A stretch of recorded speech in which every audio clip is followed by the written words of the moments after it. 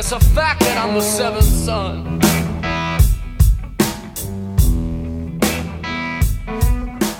Hello, welcome to The Social Minute, the podcast that looks at the social network minute by minute. Today, we are going to be covering Minute 3, which goes from 2 minutes to 2 minutes 59 on the clock. It starts with Mark Zuckerberg telling us about his friend Eduardo and how much money he made on oil futures. And yet, even though he's done that, he's still not going to distinguish himself. Although, I don't know, the ability to make money doesn't impress anybody around here is quite an interesting line. And then, we kind of continue with this conversation talking about, both Eduardo and also we're still on the subject of final clubs. And, the line that Erica had said in the previous minute about which is the easiest to get into, I don't know, it gets under Mark's skin just a little tiny bit. And we finish with Mark saying the word, final club to correct Erica because she keeps saying finals clubs. But we'll get into that in the next minute because obviously, that's where it continues tomorrow. So joining me to talk about this today is returning guest Gena Radcliffe. Hello, Gena. Hello. And this is where we kind of get into the meat of finding out who Eduardo is, but kind of before we get to meet him. It's going to be like another, I think, 10 minutes before we meet Eduardo.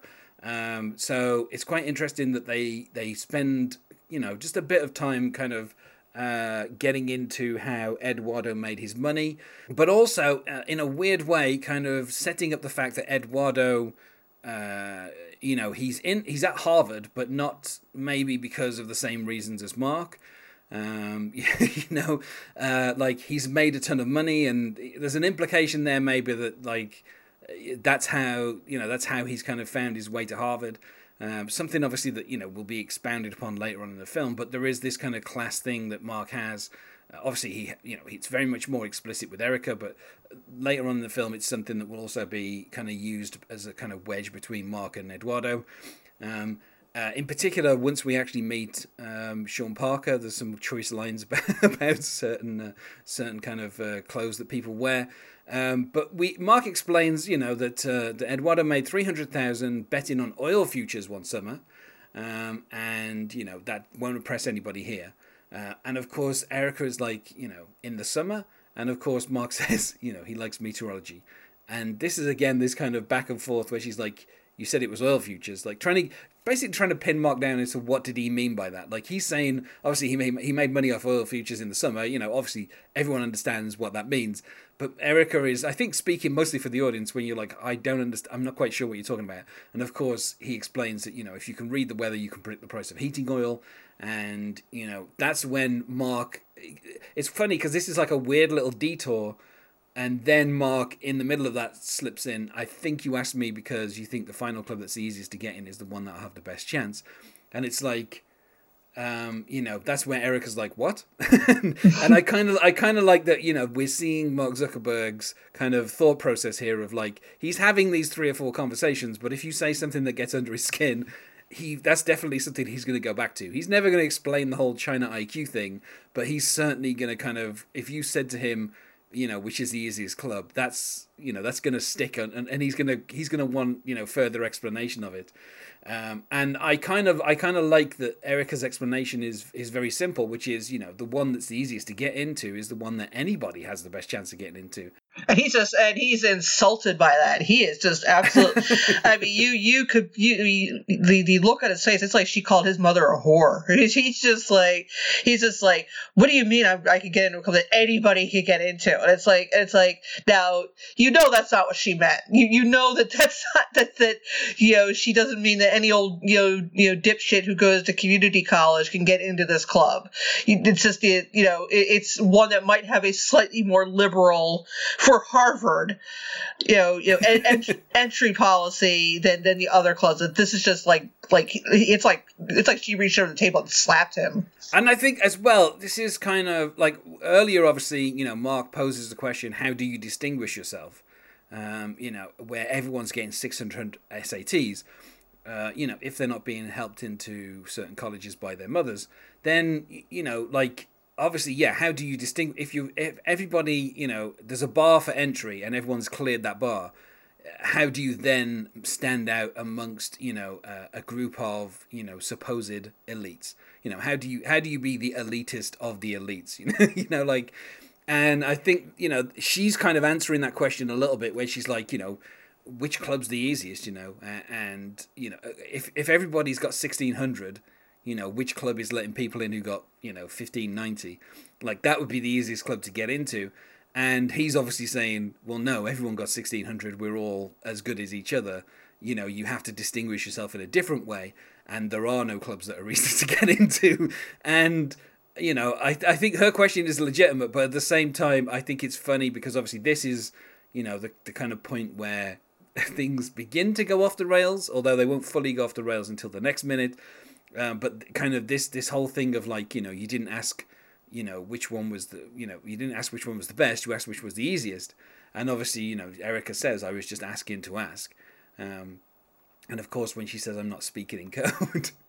And then he tries to interrupt her, and she's like, you're obsessed with finals clubs, you have finals clubs OCD, you need to see someone about it who'll prescribe some kind of medication. And then of course she says, you don't care if the side effects may include blindness. And then of course the final line, in this particular minute is final clubs. So he corrects her. Although I feel like at this point, the fact that she says finals clubs so many times after having said it correctly the first time, it feels like she's definitely doing it to get under his skin, to just keep saying finals clubs, because she knows it's gonna, at some point he's gonna snap and kind of try to correct her. But I love how this is kind of the point at which, we've kind of met Erica and Mark, and then they've kind of had a bit of conversation, and then we've kind of got into the meat of the conversation, which is, they've been talking about final clubs clearly more than once. This is not the first time they've had this conversation. And obviously, the fact that she's like, you're obsessed with final clubs.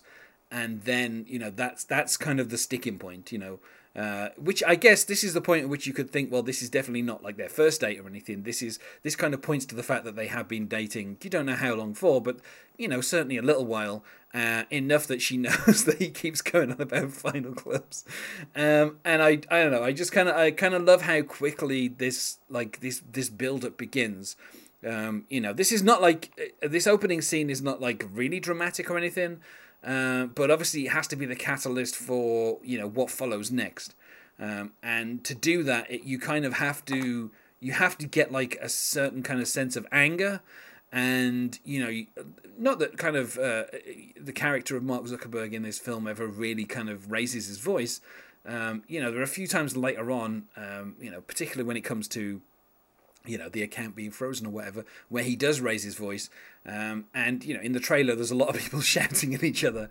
But what I like about this scene is that like this isn't about like them having like kind of like a Who's Afraid of Virginia Woolf style kind of like drunken screaming match. This is very much just like a gradual build, and in each minute it's just, they started off in a fairly good position, and then each minute the screws are being turned as everything that Erica says, to start off with, she just seems interested in his conversation, and then each time we kind of get to the next minute, it's like it's been ratcheted up just a tiny bit, where there's something that's getting under Mark's skin. And it's like the more that Erica is saying, the more it's going to start winding Mark up. And I kind of like how this scene gradually builds, particularly when we get into the next minute and there's kind of a level of confusion as to exactly what's happening from one party in this conversation. But also the fact that we're given a picture of Eduardo as being someone who, has a certain level of kind of like business savvy. And obviously when later on Facebook is created and he's given the position of like CFO, and obviously much later in the film when he's referred to as a business major, and the idea is like Mark is very much the kind of the brains and he is the money. And I like how they're setting up, he's got 30 grand. So when Mark asks him for money, Eduardo's like, well, of course, like he made 30 grand in a summer. Like it's not like money is a huge concern for him. Right. And he's kind of willing. And I like the kind of little things being set up here about what type of person Eduardo is before we even meet him. Yeah, so I mean, I don't know. I like the little bit about oil futures. I think it's interesting because it's like it also makes Mark. I don't know. Again, it kind of makes him look a bit snarky when she's like, you were talking about oil futures and now you're talking about meteorology, and he made money in the summer on heating oil, like. and Mark's kind of like, well, yeah, of course, like, you have to read the weather to know how much oil people are going to be buying in the winter, and that's how you make the money. Like, it's kind of his dismissiveness of like, well, of course, everyone knows this. That's how the oil futures market works. Of course, yeah.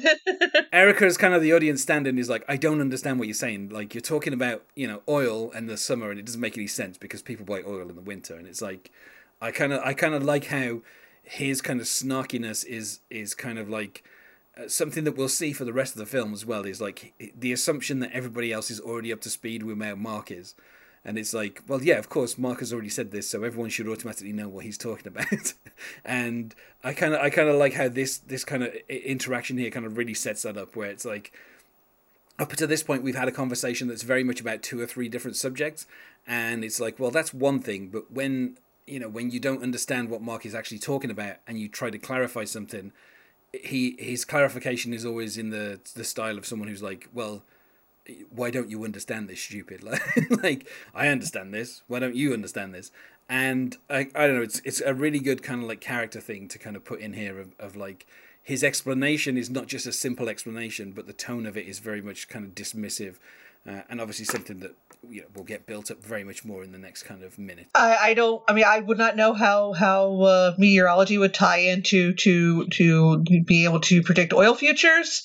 I mean, the way he explains it, that would make sense. It certainly makes sense. But as you say, Erica's kind of the audience surrogate, and you can almost feel like her annoyance at being spoken down to, where it's like, how do you not know about this? It's so obvious that's what the connection is. Yeah, and I think it's interesting as well that when she goes back to talking about final clubs, this is where she really starts hitting the S in the finals clubs. Yeah. Oh yeah, she knows. And again, he thinks he's several steps ahead of her, and she's like, I'm not going to try to play this game anymore. I'm going to start messing with him, and it takes him a while to figure out that's what she's doing. It's just beautiful to watch. And again, like, this is where we start to get, we get just a little bit. Particularly on Erica, we're starting to get a little bit kind of closer in, and we're starting to see kind of her annoyance at what Mark is saying, and how, like, basically his kind of dismissiveness, you can kind of see in Rooney Mara's performance that,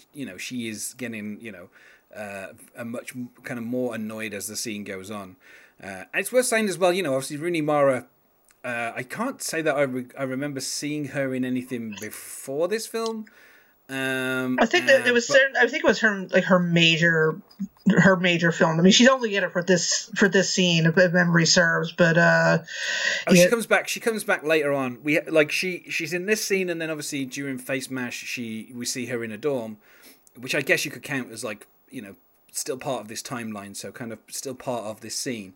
But then later on in the film, she's in the restaurant where she kind of dismissively says to him, I hope you do well with your computer game or whatever. Oh, right. Yeah.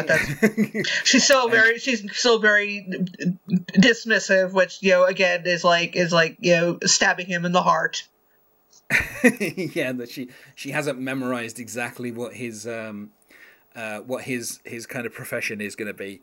But yeah, I think, I can't remember which order they came out in, but I have a feeling I'd seen her in the remake of Nightmare on Elm Street before I'd seen her in this film. Yeah, actually, you're right. I keep thinking this movie that the movie came out earlier than it did, but yeah, no, this was not actually one of her. Yeah, this was at the same year actually. It was Nightmare on Elm Street, and then this, and then the following year was the girl with the dragon tattoo, which is probably her big breakout role. Yeah, and obviously, working here with with David Fincher, I think it's quite interesting because, like, for that particular role, like, a lot of people were like, who's going to get it? And then when it turned out to be Rooney Mara, it's kind of obvious. It's like, well, yeah, she's literally just worked with David Fincher. Right. And he's worked with Brad Pitt like 3 times. He's the kind of director who will go back to certain actors if he likes working with them. And I think it's interesting as well here because, she talks about like, she actually says the words side effects, and obviously she was also in the Steven Soderbergh film Side Effects. So she mentions the name of another film that she's in. Although obviously most recently, I think most people would probably know her for Carol, and then she was also was she in the? For some reason I'm blanking, but I can't remember if she was in House of Cards. But I think that's her sister who was in House of Cards, wasn't it? Yeah, Kate. Yeah. yeah. She's kind of stuck with more more smaller movies in recent years. She was in A Ghost Story, and she was in the movie Don't Worry, He Won't Get Far on Foot, which unfortunately did not do very well in the theater, but Hollywood Gossip has it brought her and Joaquin Phoenix together as a couple, so I guess that's nice. Yeah, do you know, it's really weird because Doug Benson on his podcast, he talked about these films where the titles are far too descriptive. So, like, Don't Worry, He Won't Get Far on Foot is like one of the ones that he's mentioned a couple of times. Yeah. That was supposed to be like a big Oscar baity movie, and yeah, it didn't go anywhere. So it's kind of interesting that she has kind of stuck to the kind of more like after doing like a couple of like horror films and stuff like that. She has then kind of.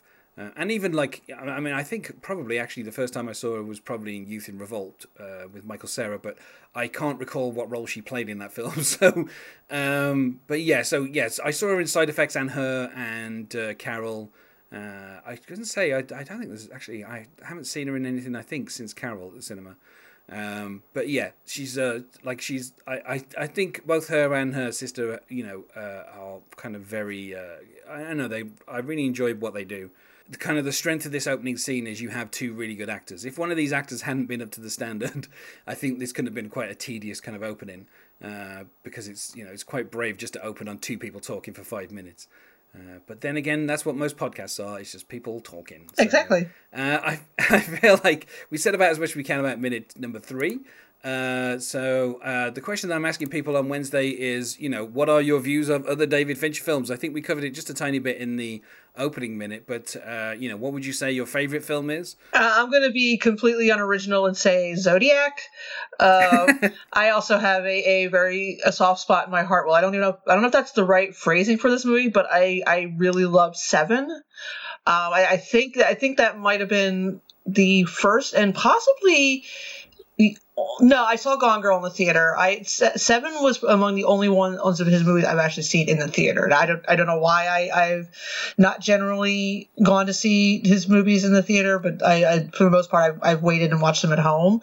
But I remember going to see Seven with a group of people and just walking afterwards and just like it was the first time I'd ever left the theater. Everybody was just like silent. Like it's like you just kind of look at each other like a little shell shocked, like. Oh my God, I can't believe what we just watched. And that is definitely, I mean, I think we're going on well over 20 years for that movie being out. And I still think about it every now and then. It's just like, it's very much certain aspects of it are very burned into my brain. And I think that's just, the mark of a very fine filmmaker is it. And then I think about certain scenes with The Social Network. I think of, the montage of, lawsuits and rowing set to the kind of electronica version of a Night on Bald Mountain and all, and not Night on Bald Mountain. I can't remember the classical piece of music in here, but there's a really great montage scene set to that. I think about that sometimes,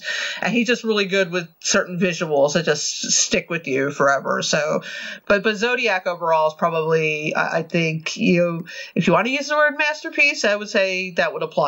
That would apply here. It's interesting. I mean, I've seen every single David Fincher film at the cinema since Seven, which I saw January 1996. So that's 23 years ago, something like that now. So. It's way longer. It's way older than you think it is, because if it came out now, it still seemed very fresh and not it didn't fall into a lot of the 90s over the top visuals and all. I think it would still seem very, very new and innovative now. So I mean, obviously I think I saw Gone Girl at least twice at the cinema, just because the kind of, I don't know, the kind of the reaction to the ending is quite interesting to see with a group of people, because because like as they kind of like the open, not in that, but knowing that the opening is effectively like near the end as well, like kind of the fact that the film loops back on itself is kind of interesting when you watch it a second time, because you're like, oh, like it feels like it's setting up Ben Affleck as the bad guy, but it turns out that it's actually giving you more information about his wife. So yeah, I don't know. I mean, it's really weird because there are some directors where I kind of accidentally end up seeing like a run of 3 or 4 of their films at the cinema, and I'm like, I don't know that I'm a fan of that director, but I guess I've seen like the last 4 Peyton Reed films at the films. So maybe I am a fan of Peyton Reed. I don't know, but but with David Fincher, I think it's always kind of very deliberate. And it's weird that it's been so long since Gone Girl as well. Like we're almost getting to a gap bigger than between Panic Room and Zodiac. Although obviously he's done a TV series in between, so it's not quite the same. which was very good. It was Mindhunter. It was a very good show. So I mean, I'm just a huge fan of David Fincher. I wouldn't be talking about a film of his minute by minute were I not a fan. So let's go to plugs. Is there anything that you wish to plug, Gena? Yeah, I am the co-host of the Kill by Kill podcast, in which we talk about horror movies according to the characters. I also write for The Spool, a pop culture movie and television review site. And I have my own website in which I also write about old TV and movies. That's GenaRadcliffe.com. And you can find us on MySpace at myspace.com/The Social Minute, on Twitter at social_minute, and on Facebook at The Social Minute Podcast. Thanks for being my guest today, Gena. Thank you. And otherwise, I will see you tomorrow.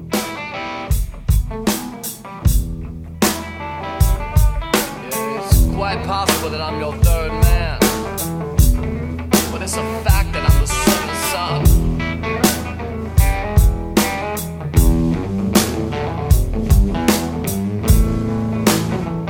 The other 2 which made me your third, but it's my mother who made me the 7th son.